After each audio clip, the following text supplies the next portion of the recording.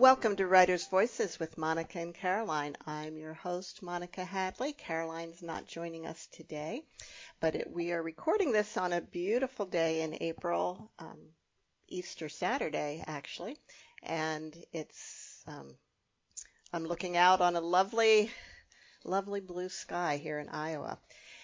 And we have a guest who's going to take us halfway around the world today, Vanessa Waugh. She's a columnist for the San Francisco Chronicle and the author of the novel A River of Stars and a short story collection, Deceit and Other Possibilities. She's a National Endowment for the Arts Literature Fellows, received a Rona Jaffe Foundation Writers Award, and many other awards. She's filed stories from China, Burma, South Korea, and elsewhere, and her work has appeared in publications such as the New York Times, the Washington Post, and the Atlantic. She has taught recently at the Warren Wilson MFA program for writers and the Sewanee Writers Conference, and lives in San Francisco Bay Area with her family. And she's here today to talk about her new novel, which is one of the most anticipated books of 2022, Forbidden City. Welcome to Writers' Voices, Vanessa. Thanks for having me on. Now, Forbidden City is a historical novel set in China before, during, and after the Cultural Revolution. Is this your first time exploring that era? Yes, it's my first historical novel, though through a quirk of publishing, it's the first novel I wrote, but the third one I'm publishing. So, but we can talk a bit more about that in the podcast. Yeah. We definitely will. So,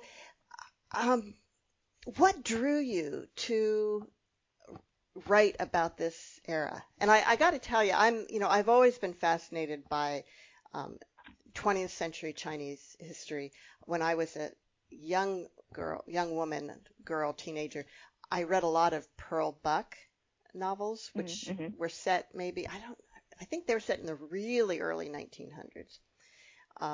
Yeah.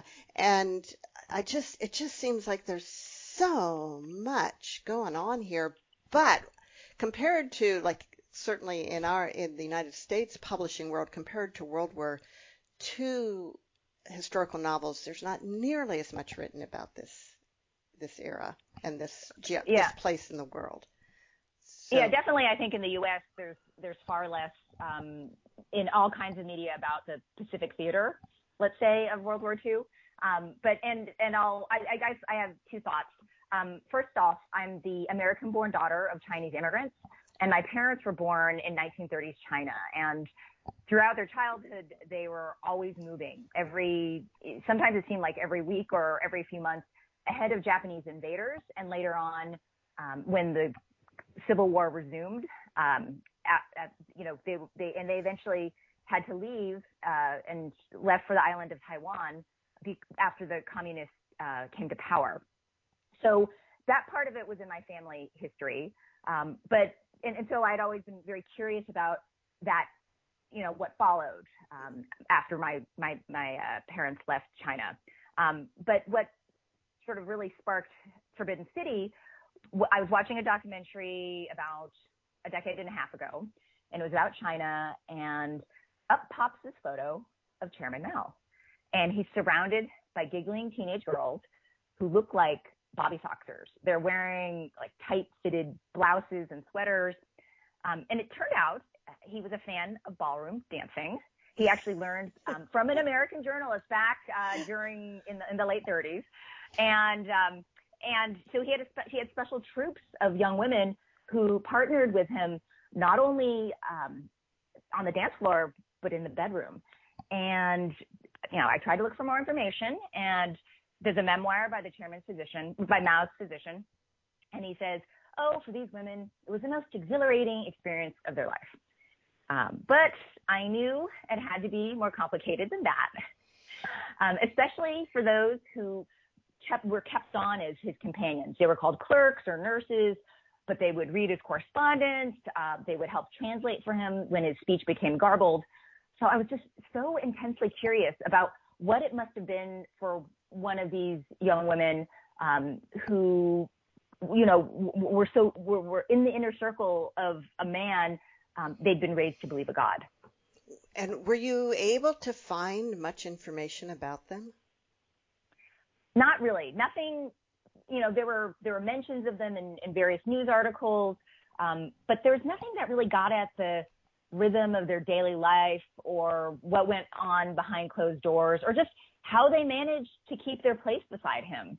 And I know, I mentioned one of them in my author's acknowledgement, or in the author's note of my novel, and there's others. And then yet I also know there must surely be others that don't even merit a footnote, right? That never end up in the official record. And I think that's where fiction can really flourish, where the record ends. And how much influence might they have actually had? They were, they had the ear of not just the chairman, but all of the top officials. Yeah, I mean, and to the extent that a top cotter was otherwise really sort of separated from the people they were governing, here were these young women who could say, well, this is what my life was like, or this is what I'm interested in. Or in particular, with my character of the chairman, who's based upon Mao Zedong, he's a man who's revered, beloved, yet almost totally isolated and lonely. And so in that way, these companions could influence,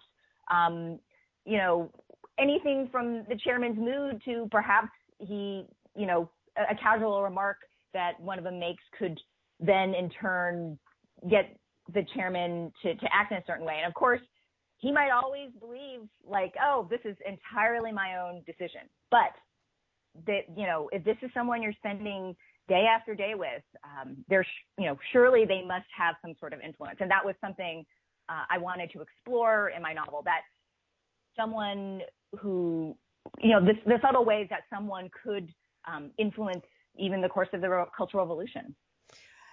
Right. I think, Vanessa, before we go too much further, if you could sort of give us a very short historical synopsis of what's happening during the time of this book in China. Sure. So the novel begins on the eve of the Cultural Revolution, and my protagonist, May, is selected for a mysterious duty in the capital. And when she leaves her village and arrives in the capital, that's when she realizes that she's part of this troupe that dances with the chairman and other top cotter. But China itself was amid turmoil. Just a few years earlier, there had been the Great Leap Forward, where Mao Zedong had hoped to rapidly industrialize the country. But this led to mass starvation, to famine, because of all these sort of unproven agricultural techniques. People, were melting down their pots and pans to try and produce iron. But of course, that sort of iron is useless for industrial uses.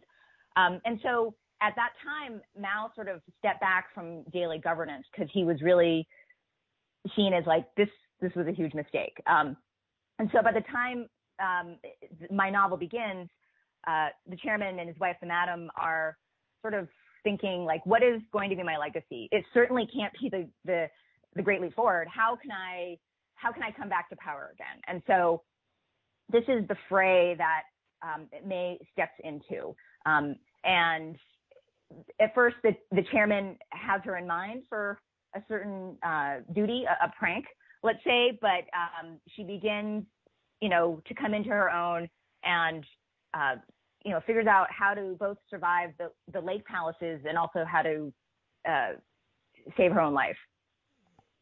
And Forbidden City what's that refer to?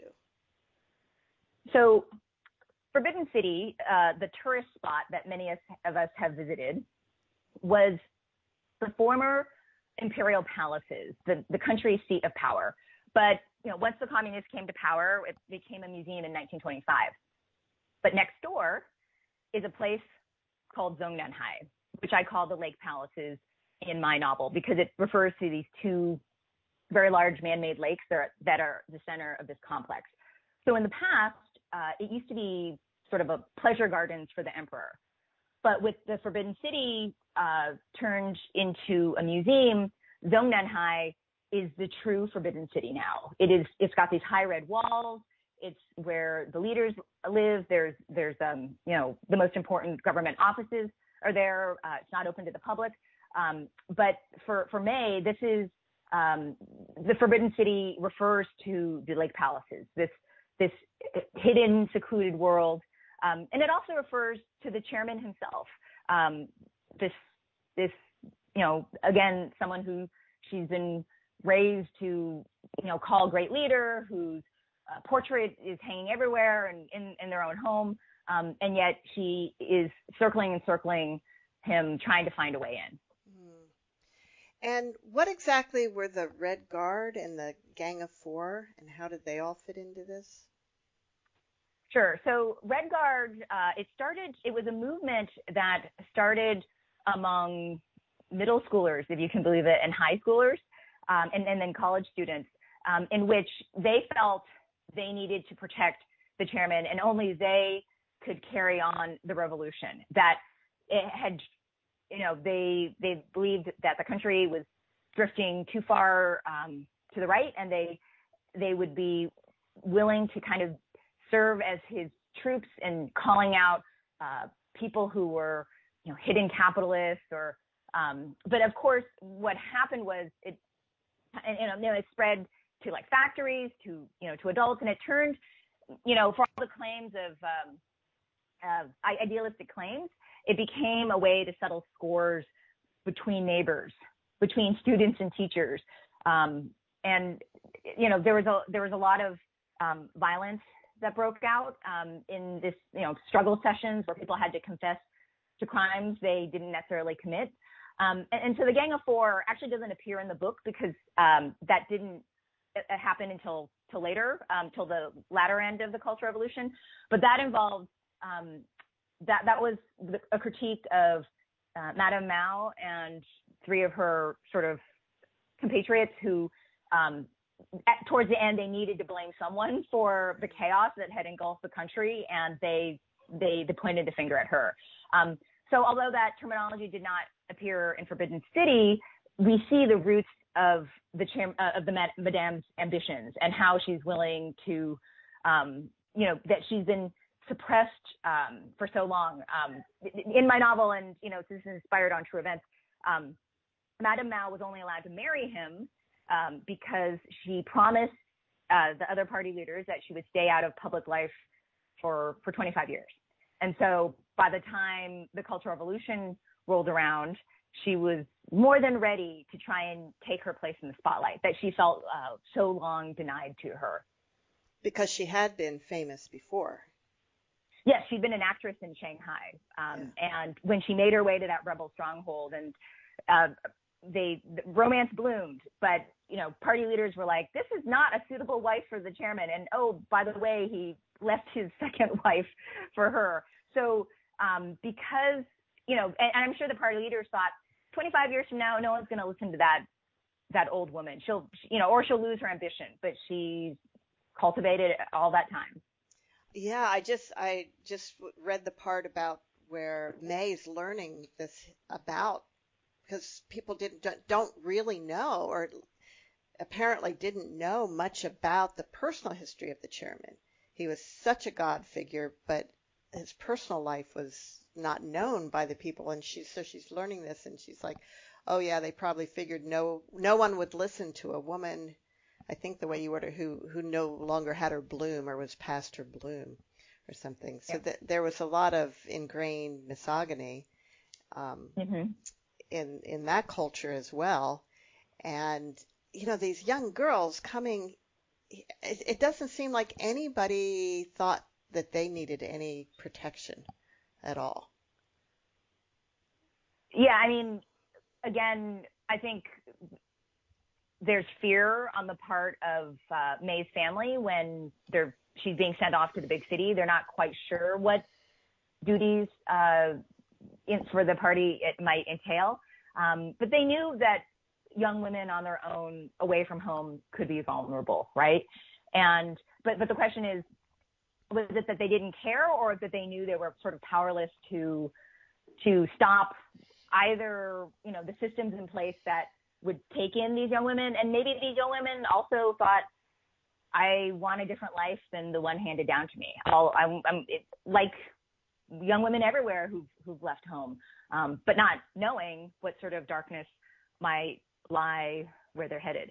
Yeah, what the dangers are. But when they get Yeah. there, the people, their teachers and their, people who are supposedly taking care of them, really, it's just they're not even considered. Their needs are not really considered at all. No, it's all for the sake of the revolution, or, yeah.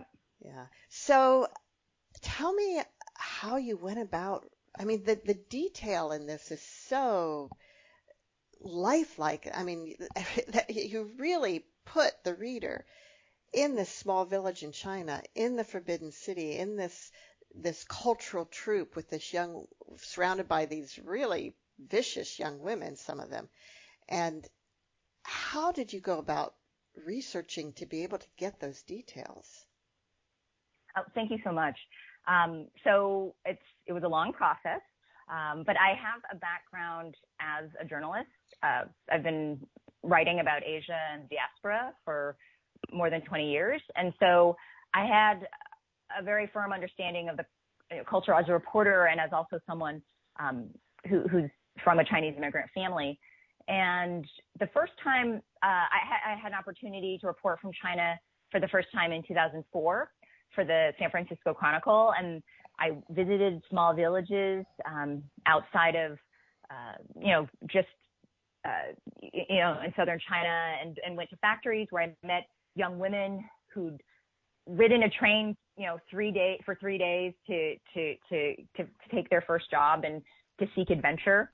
So I kind of, that's a different era than in my novel, but it was essentially that sort of character, like someone who's willing to leave home, willing to dream of something else. And so, so there was that. And then I returned in 2008 to do reporting. At that point, I'd already begun writing the novel. So I went to villages outside of Beijing where I interviewed people grannies who'd lived through the Cultural Revolution. I also kind of went to Shanghai, the Forbidden City, the Summer Palace, all sorts of places that my character would end up tracing her path as she makes her way across China. And, scores of books and articles.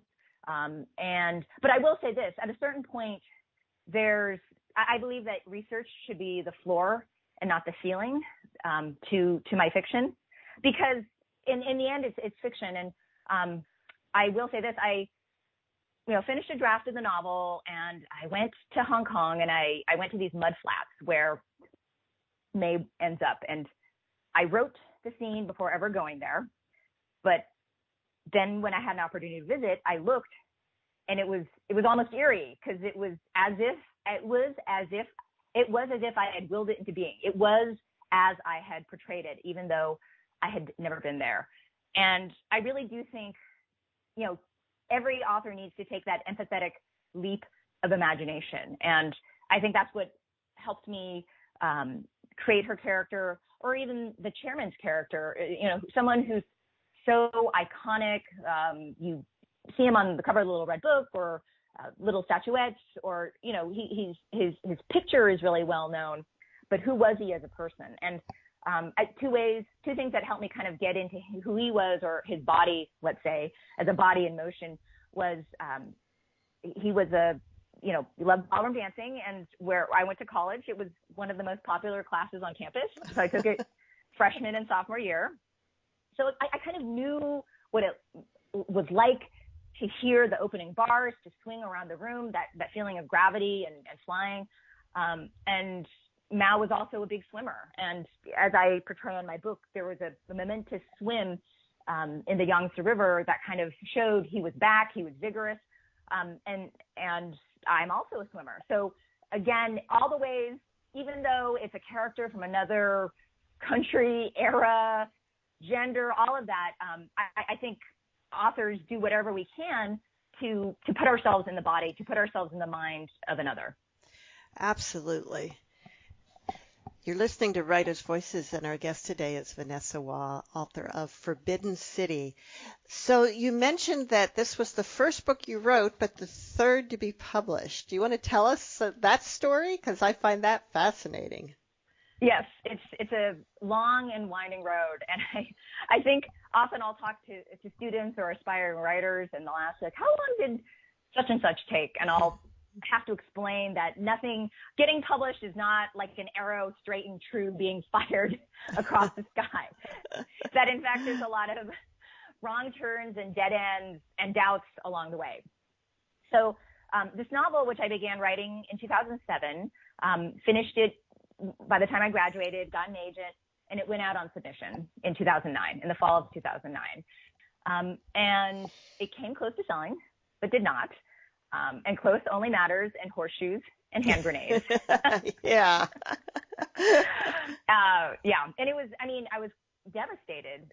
But I also knew that sort of larger forces were at work, the Great Recession, the rise of the ebook. Like there was a lot of uncertainty in the publishing industry. Not that there isn't now as well, but that's sort of what was going on. And so my agent at the time kept trying to submit it. But eventually I had to start working on other books. And I went on to publish Deceit and Other Possibilities, a short story collection, and A River of Stars. But all that time, I would return to the manuscript and I would, of Forbidden City, and try to address it or fix it, or, I just couldn't quit it. It was a story that I believed in, that kept tugging back at me. And so when A River of Stars sold in 2016, my new agents turned it into a two-book deal. So A River of Stars, my editor read the whole manuscript, and Forbidden City, it was the first 50 pages.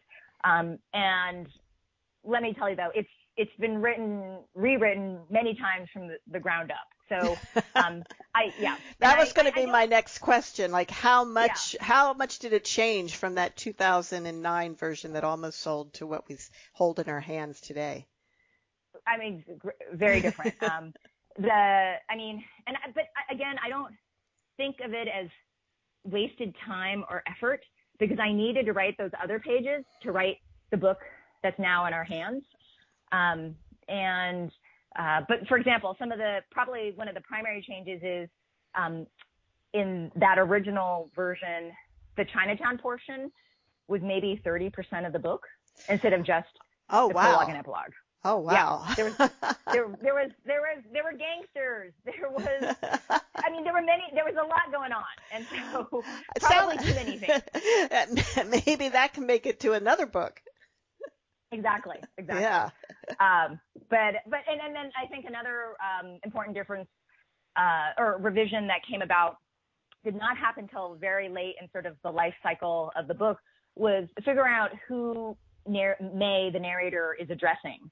And it's a little bit of a mystery in the book that gets revealed closer to the end. But once I understood who she was talking to and why, it lent a particular urgency to the novel. And I've heard from some early readers that just their reaction from discovering who she's talking to. Yeah, I could definitely see that, and we're not going to give it away. No spoilers here. Yeah. So, how did you know then when it was done? When you've worked on a project for that long, how do you know when, okay, this is it, this is ready to go out there? Well, by the time I was working with my editor, that was when we had a sense where I've done all I can, right? With like the final edits were in sometime last year. So a project that began in the summer of 2017 that ended in the fall of 2021. But I will say this: each time I wrote a major revision and sent it to an agent or to friends, it was the best I thought I could do at the time, right? Like all books are a snapshot in time, and I know someone who wrote a novel and it was reprinted 5 times, and each time it was reprinted, she changed something. So I think that sometimes the temptation to continue revising is there. I think maybe you stop when, this is going to sound unromantic, when you're sick of it and when you've fallen in love with another project. Yeah, you're not the first person to say that.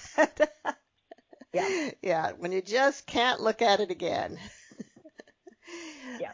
So, what project did you fall in love with? Well, I worked on the short stories that appeared in my collection, and also A River of Stars, which is about 2 very pregnant Chinese women on the lam from a maternity tourism center. I called it A Pregnant Chinese Thelma and Louise. I remember hearing about that book. I didn't get a chance to read it, but now I'm going to have to go check it out. So Yeah. that sounds like so much fun and very different from from Forbidden City. Yes, yeah. Yeah. So you've worked in so many different writing fields and genres. So journalism, historical novel, contemporary novel, short story. I have to ask, do you have a favorite? Well, I have 10-year-old twin sons, and much as I would never say who my favorite is because I don't have a favorite, I do not have a favorite genre. I'll say they're all my favorites.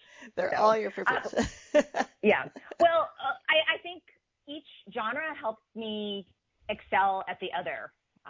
My journalism taught me to write daily and on deadline and to be able to work with editors. So that's great for fiction.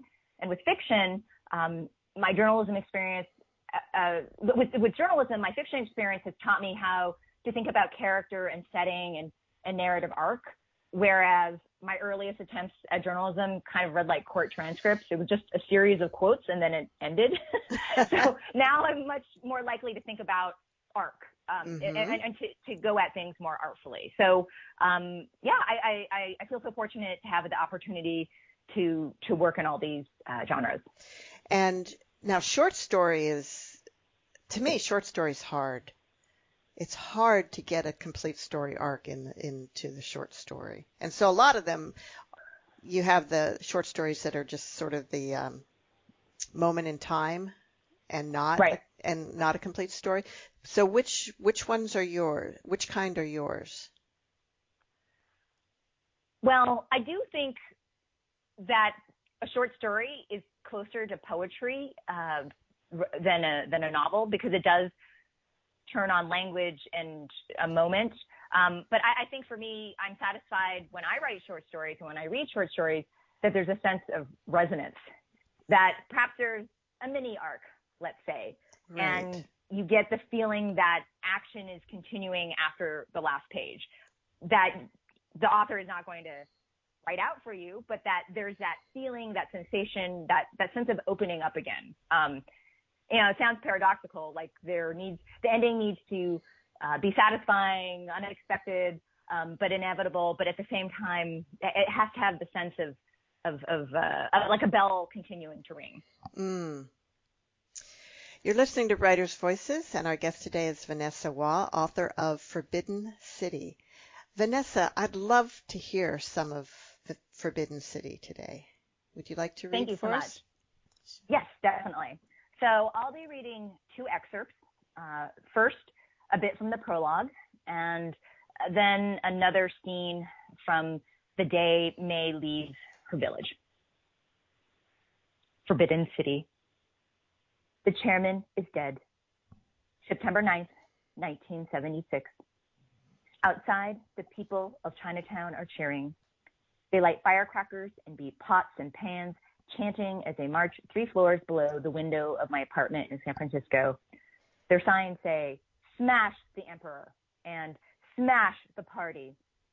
Strips of paint spoil the sweep and curve of the characters, bleeding as if shot. The cheering swells, the revelers giddy with rice wine and easy victory. No longer will they whisper the chairman's name, afraid of his reach here across the ocean to America. No longer will they invoke his name to scare their children, or as a curse against their enemies. They didn't hate the chairman at first. None of us did. In the beginning, he was the beginning. He dared to make the sun and moon shine in new skies, to end hunger and superstition in China, to end all that made us weak. The radio crackles with another update, calling him father of the Chinese Revolution, an obscure peasant who died one of history's great revolutionary heroes. Despite criticism from other party leaders, he ordered the Great Leap Forward, ultimately causing widespread disruption and food shortages. Throughout his years in power, he toppled one rival after another in the party. In the Cultural Revolution, he risked throwing the country into chaos. I switched off the radio, shaken each time I am reminded how those outside of China knew more, and knew more quickly than the people within. So that's from the prologue in 1976. And now I'll take us back to 1965. And my character May is leaving to report for duty in the Capitol. At dawn, Ma filled our wooden tub with hot water. She hadn't bathed me in years and wouldn't have done so again until my wedding day. A few meters away, my sister slumbered. Later, I'd wonder if they might have been pretending their parting gift to offer me the privacy I never had there. Ma squatted behind me and poured ladles of water over my head, the scent of dust and sweat rising off in the steam. The drops trickled down my nape, my shoulders, my chest, every part of me cherished. I leaned into her hands. Her breathing became ragged, and I felt her trembling through my body until we were both shaking. Little May, she murmured. When I tried to turn around, she gripped my shoulders. The water in the tub had gone lukewarm, and I shivered, the hairs raised on the back of my neck and arms. Ma? I asked. She didn't answer. She dried me in circling strokes. Her hands slowed as if to delay our parting. It was the tenderness I'd always craved from her. Though she must have heard the fear in my voice, she couldn't face me. Not then. Maybe not ever again. She would no longer warn me about fox fairies, shapeshifters who roam the twilight to lure travelers, of disappeared girls, run away or raped, kidnapped or killed. She knew that she had no choice but to give me up, I can now see, and didn't want me thinking about the dangers ahead. In that moment, though, I hardened against her, against my fear and my anger. She couldn't help me, and I didn't need her. The picture of the chairman on the wall seemed to nod in the flickering light. He alone would protect me on this journey. Ma helped me step into pants and a tunic that she had patched and pounded clean in the river. She braided my hair into a coil. I gave in to the gentle tugging, into the mesmerizing firelight, hoping that I would be transformed like the braid, intricate and beautiful and strong as a model revolutionary. Shifting my eyes, I tried to hold still to keep from disturbing my mother's work. It was an hour spent on me alone for what seemed like the first time in my life. The aunties had muttered the officials would realize his error, that I would never leave the village. Behind their words, I understood they were asking, why not my daughter? But I was bound for the world where the revolution quickened, and I might find others like me, where my dreams might be recognized and accepted, and my worth wasn't measured only in the sons I bore. After she tied off the braid with the red string, I reached onto the shelf for the cracked leather pouch where she kept a set of 8 wooden beads carved into plum blossoms. The distinctive dowry beads were her most treasured possession. I hesitated. The Ma couldn't look me in the eye. I wouldn't allow her fear to become mine. I would take what I deserved. When I passed her a bead to adorn my braid, she didn't protest. Our hands lingered together. I didn't know how long I'd be gone, days or weeks or months.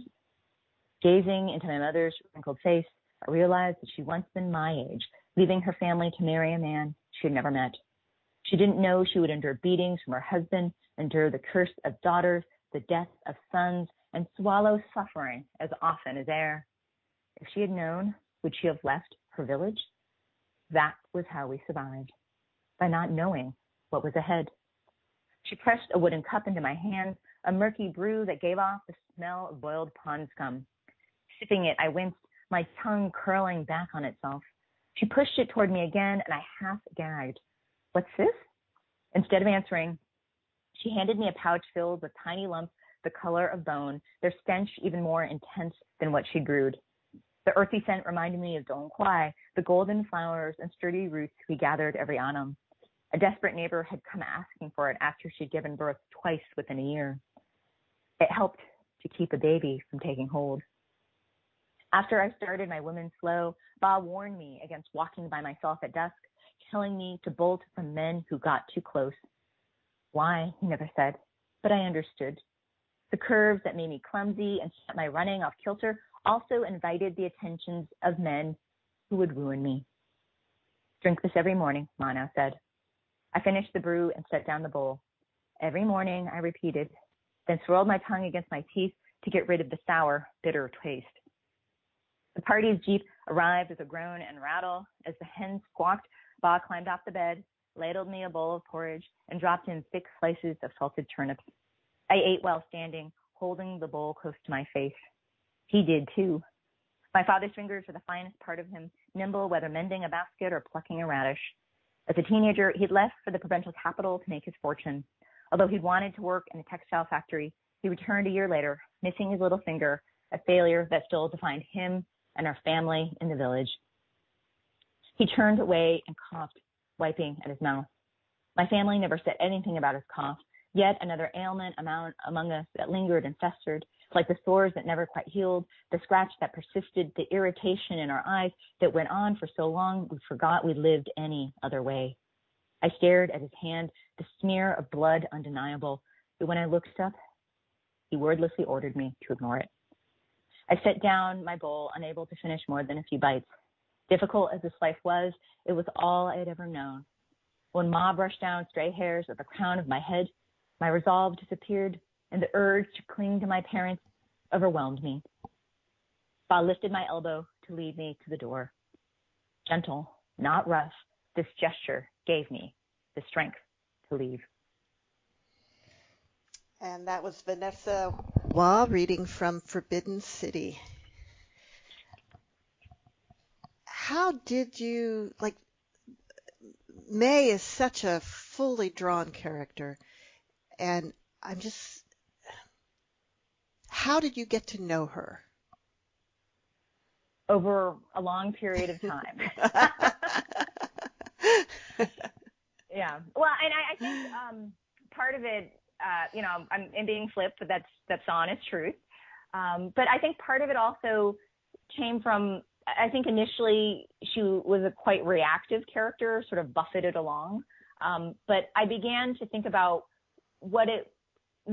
just how determined teenagers are, then and now, right? And that even you look at Gen Z taking on climate change, like they, there's a period of time where it's like quite tumultuous in your girlhood when, you're not fully grown yet, but yet you kind of dream of these other, of a life that's different from the one you've always known. And, in particular, I think you mentioned the viciousness within the dance troupe, and how the girls deal with each other just in terms of rivalries or, the struggle sessions, and that sort of the consequences from all of that.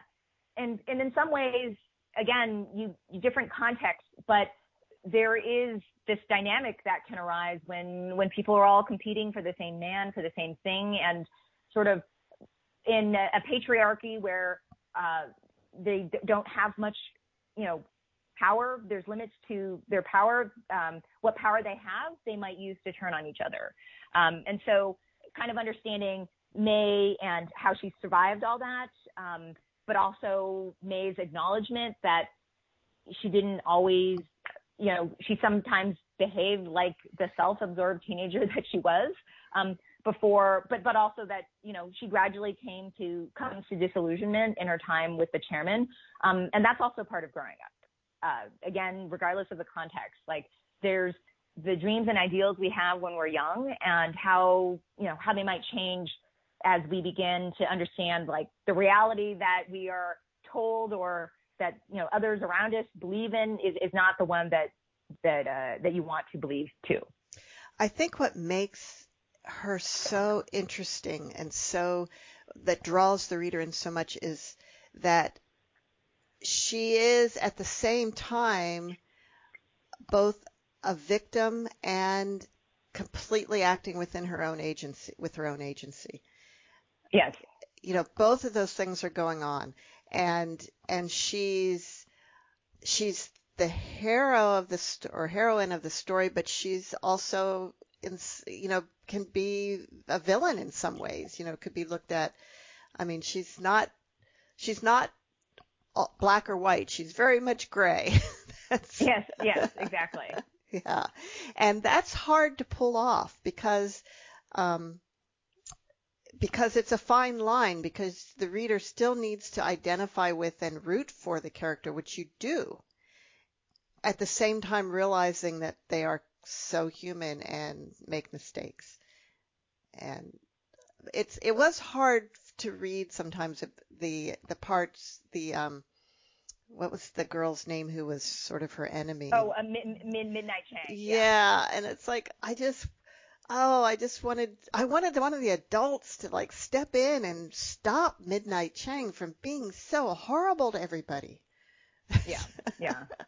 But it's that thing where if that keeping the rivalries keeps them sort of from rising up, right? Like you see that everywhere, not just with teenagers, but anywhere. It's like it's interesting that, as you say, that no one stepped in, but it's because it was not in their interest to step in. Right. Yeah. Wow. So, we talked a little bit about the publishing, how this book got published, after, even though it was written first, but your path to publishing, as you also mentioned, was not straight. Now, you were working as a journalist. Do you think that helped you to attract an agent and a publisher for your novels? I think it did. It certainly, all along the whole food chain, let's say, if I was querying a literary magazine, I think being a journalist helps make you stand out. And then certainly with, once it came to the stage where I had a book and I could interest an agent that way through a query letter, and then so too with my editor, with editors. But that's not to say that journalism, and journalism does prepare you in many ways to write fiction, but it's not the same. There's a filtered consciousness, and not a neutral lens with fiction. That there's a sort of voiciness that is something I had to learn. I remember in grad school, I was presented a draft of this novel, or it was a section, and the professor said, "This is reportage." And he meant that as a flaw, and I wanted to leap up and say, "Democracy dies in darkness," right? But it's true that journalism is the fourth estate. It's important in its own way, but it is not fiction. So right, I had to kind of, that was something I had to, you get established as a journalist, and you kind of have to start all over when you're building your creative writing career. That said, I wrote short stories all the time since I was a kid and through high school and college. And so that really, being a fiction writer was my identity. But then I fell in love with journalism in college. And so that was what I was focused on initially for a couple of years before I returned to journalism, and wrote on weekends or at lunch or at night, until I finally, I was on this reporting trip to South Korea, and I said to one of the other reporters, "Oh, I've always wanted to write a book." She looked at me and said, "Then write a book." And she was just making small talk, and easy for her to say, right? Right. Yeah, just do it. Yeah. But it resonated with me. It made me realize that if I truly wanted to do this thing I'd always said I wanted to do, I had to figure out a way to center it in my life. And for me, and people take different paths. For me, I decided to apply to an MFA program at UC Riverside, where I could get funding, time, resources, mentorship, all of that. And so, it was, you know, like even from the time I was like sending stories out to journals and hoping I would get published, like sometimes every time I got that self-addressed stamped envelope back, I knew I'd gotten a rejection, right? But then every time where I thought, like, should I just throw in the towel? Is this pointless? I'm shouting into the void. There usually would be some sort of crumb, maybe in the form of an honorable mention in a contest, or a rejection with a please resubmit another story kind of invitation. So, you know, but actually, I do want to say what kind of helped me survive all that was, yes, determination and stubbornness, but also literary community in the form of people I'd met at conferences, and we formed writing groups later, and then people from grad school, or I belong to the Writers Grotto in San Francisco. It's a sort of writers community and collective. And so many days will be hard, but then when there's opportunities to celebrate, it's all the sweeter to be celebrating with your community. I was going to ask you about that because in the acknowledgments in your book, you talk about the Bread Loaf Writers Conference, the Community of Writers, Aspen Words, Hedgebrook, Tin House Workshop, Mendocino's Coast Writers Conference, Warren Wilson MFA programs, etc., and this Writers Grotto. And so I thought you really have worked to build a community of writers. And what, you just mentioned why that helps you keep going, but does it ever take time away from your own writing to be doing all of that? Yeah, I mean, I think when I talk to aspiring writers and encourage them to get connected in literary community, whether that's volunteering or attending readings or organizing readings, it's true. Writing still needs to be at the center of your life. But at the same time, I think every time I've helped someone or done a favor, let's say, that I feel like it comes back to me like a hundredfold. Like that, I don't know if I want to call it karma, but it's true. If you put good energy out, then it returns to you. And that said, I think there's ways in which you can preserve your time and still be helpful. For example, if someone asks me for a favor, maybe I can't do it. I have to draw a hard line during a particular time, but then I can think of just the right person instead. And every time someone asks me a favor, if I'm not able to do it for them, very, very often, I always try to come up with another solution for them. And I think in that way, it's ideal actually if the other person is also excited about the opportunity. And I think, I don't know, it's like being a literary matchmaker. Well, that sounds like fun. I also, personally, as I had a book that I worked on for years and years, and I just got too busy in my real job. But I would go to, I went to a number of writing conferences or writing workshops over the years. And then at some point I thought, really what I should do is just set aside the time and just write. Yeah. And do kind of a self-created writing workshop. But unfortunately, I never did that. But you also do really learn a lot in these workshops, and now you're teaching in them. What are some of the things that you teach in your workshops? I teach. I'm working. Warren Wilson is a low residency program, so at the beginning of the semester, if not for the pandemic, we would meet for 10 days, and we would there'd be craft talks, lectures, workshops, and then over the course of the semester. This semester, I'm working with 2 students in their final semesters who are putting together their thesis. And so, we exchange the critique and the long letter and analytical things. And then I'm teaching at the Sewanee Writers Conference again this summer. There'll be workshops. I'm also doing a craft talk about how foraging helped sharpen my writer's gaze. Foraging is something that I picked up during the pandemic. It helped me survive and become a better writer. So okay, yeah, foraging for food or What's Yes. yes? There's food everywhere if you know where and when to look. Anything from miner's lettuce to I see early plums coming out now, mint. We were all trapped at home, right? And it was really an opportunity for me to explore and understand the landscape in new ways. And actually, it's raining out here in the Bay Area, and I'm kind of excited because maybe another crop of mushrooms are going to come up. We were kind of fearful when it was, because we had sort of a drought this winter. But yeah, it's been delightful, and it's helped me become a better writer, and I was excited to be able to write a craft talk around it. Oh, that sounds like fun. Although I will say, as a kid growing up with a dad who got into foraging for a while and we ate some really bizarre things that I would never want to repeat. There was this, I'm trying to remember the name of this writer back in the 60s who wrote these books about. The wild the wild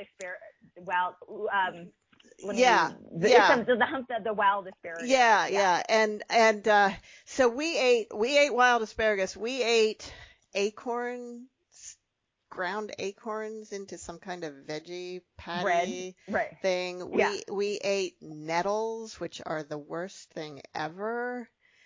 Okay, I found it. It's called Stalking the Wild Asparagus by Euell Gibbons. Yes, Euell Gibbons. Yes, that was it. Oh man, I think I still have those books. My dad's been gone for 50 years, and I think I still have, no, 40 years, sorry, 40 years, and I think I still have those books somewhere. But but there's really great things too. At least in Iowa, you can forage blackberries, mulberries. In Pennsylvania, where I grew up, there were wild strawberries. Oh, yeah, I'd love to try a mulberry sometime. Oh, well, come on out to Iowa. I will. There's actually a wonderful kind of social media star. She goes by the handle Black Forager, Alexis Nicole Nelson. She's like since been written up like in the New York Times, the New Yorker, et cetera, et cetera. But I had a chance to interview her for Outside Magazine, and she, she's just really exuberant and has all these recipes. And if any listener is interested, put aside that Stalking the Wild Asparagus and go online. So. The other thing that's very common around here that is purslane. I don't know if it grows out there. Oh yeah, they have that out here too. Yeah. I haven't tried that. I've had miner's lettuce and chickweed, which are delicious in their own way. And of course, dandelion greens. Yes. Are very easy to find. But oh, that's so cool. So we only have a few minutes left, but I did want to ask about, you talked about these trips that you had made to China, Hong Kong, Korea, South Korea for in your journalism career. What kind of articles or what were you writing about? I wrote about a range of topics. So in China, I was writing about the rise of modern China, sort of how villages were hollowed out and everyone was going to the cities, and how these factories that were opened up by Chinese Americans, sort of, going back to the land they'd left to sort of give back, whether in schools or factories. In South Korea, I did a whole segment for Frontline World. It was on TV about citizen journalism, about people there was a website for a while that was called Oh My News, that everyday people were contributing sort of opinion pieces and articles, and it kind of helped change the course of a presidential election. In Burma, I wrote about microfinance, and I will always remember going to this village where this duck farmer was building a better life for her family, and she took my hand and guided me to the baskets filled with eggs. So I always feel honored when people trust me enough to share their story, and it feels like my way of making a difference, and I feel so fortunate to be able to do so. And do you speak Mandarin or Taiwanese or both? Yeah, I speak Mandarin poorly, but enough to get around, and enough to have sort of interesting conversations. I did a piece for the New York Times about this conversation I had with a cabbie who, I was chatting with her, and she, at first she's, asking like, oh, were your grandparents rich? And I was like, oh, well, and then were your parents rich? And then sort of the capper was when she got to me, she's like, are you rich? And then I'm like, are we making conversation, or is this like her way of maneuvering for a bigger tip? Or is this how she survived? Like the only one everyone else in her family was still a farmer and she was a cabbie. So it was just a really interesting discussion about class and wealth and, the relationship between diasporic Chinese and those back in the homeland. And so, yeah, I mean, everything is a opportunity for different interactions and conversations. Well, we could go into a lot more detail on this. I've in my other life, my company we have partner factories in China. And one thing that you probably know this, but a lot of people don't know, is that there is actually, as the infrastructure in inland China is growing, more factories are moving back so that the people don't all have to come to the villages to Guangdong province. Oh, interesting. Yeah. Yeah, that's starting to happen. And so it'll be interesting to see where that leads. So, yes. Yeah. Yes. Well, we always close with a quote, and it's really interesting because I had looked this up before you actually said almost the exact same thing. So this was the quote I was going to close with from Deshaun Stokes, who is a Indigenous American activist. Said, people turned against each other cannot turn against those responsible. Amazing. Yeah, that really sums up kind of what happens in the dynamics at play in my novel. In Forbidden City. So thank you so much for being with us, Vanessa. It was such a delight to talk to you this morning. And see you all next week on Writers' Voices.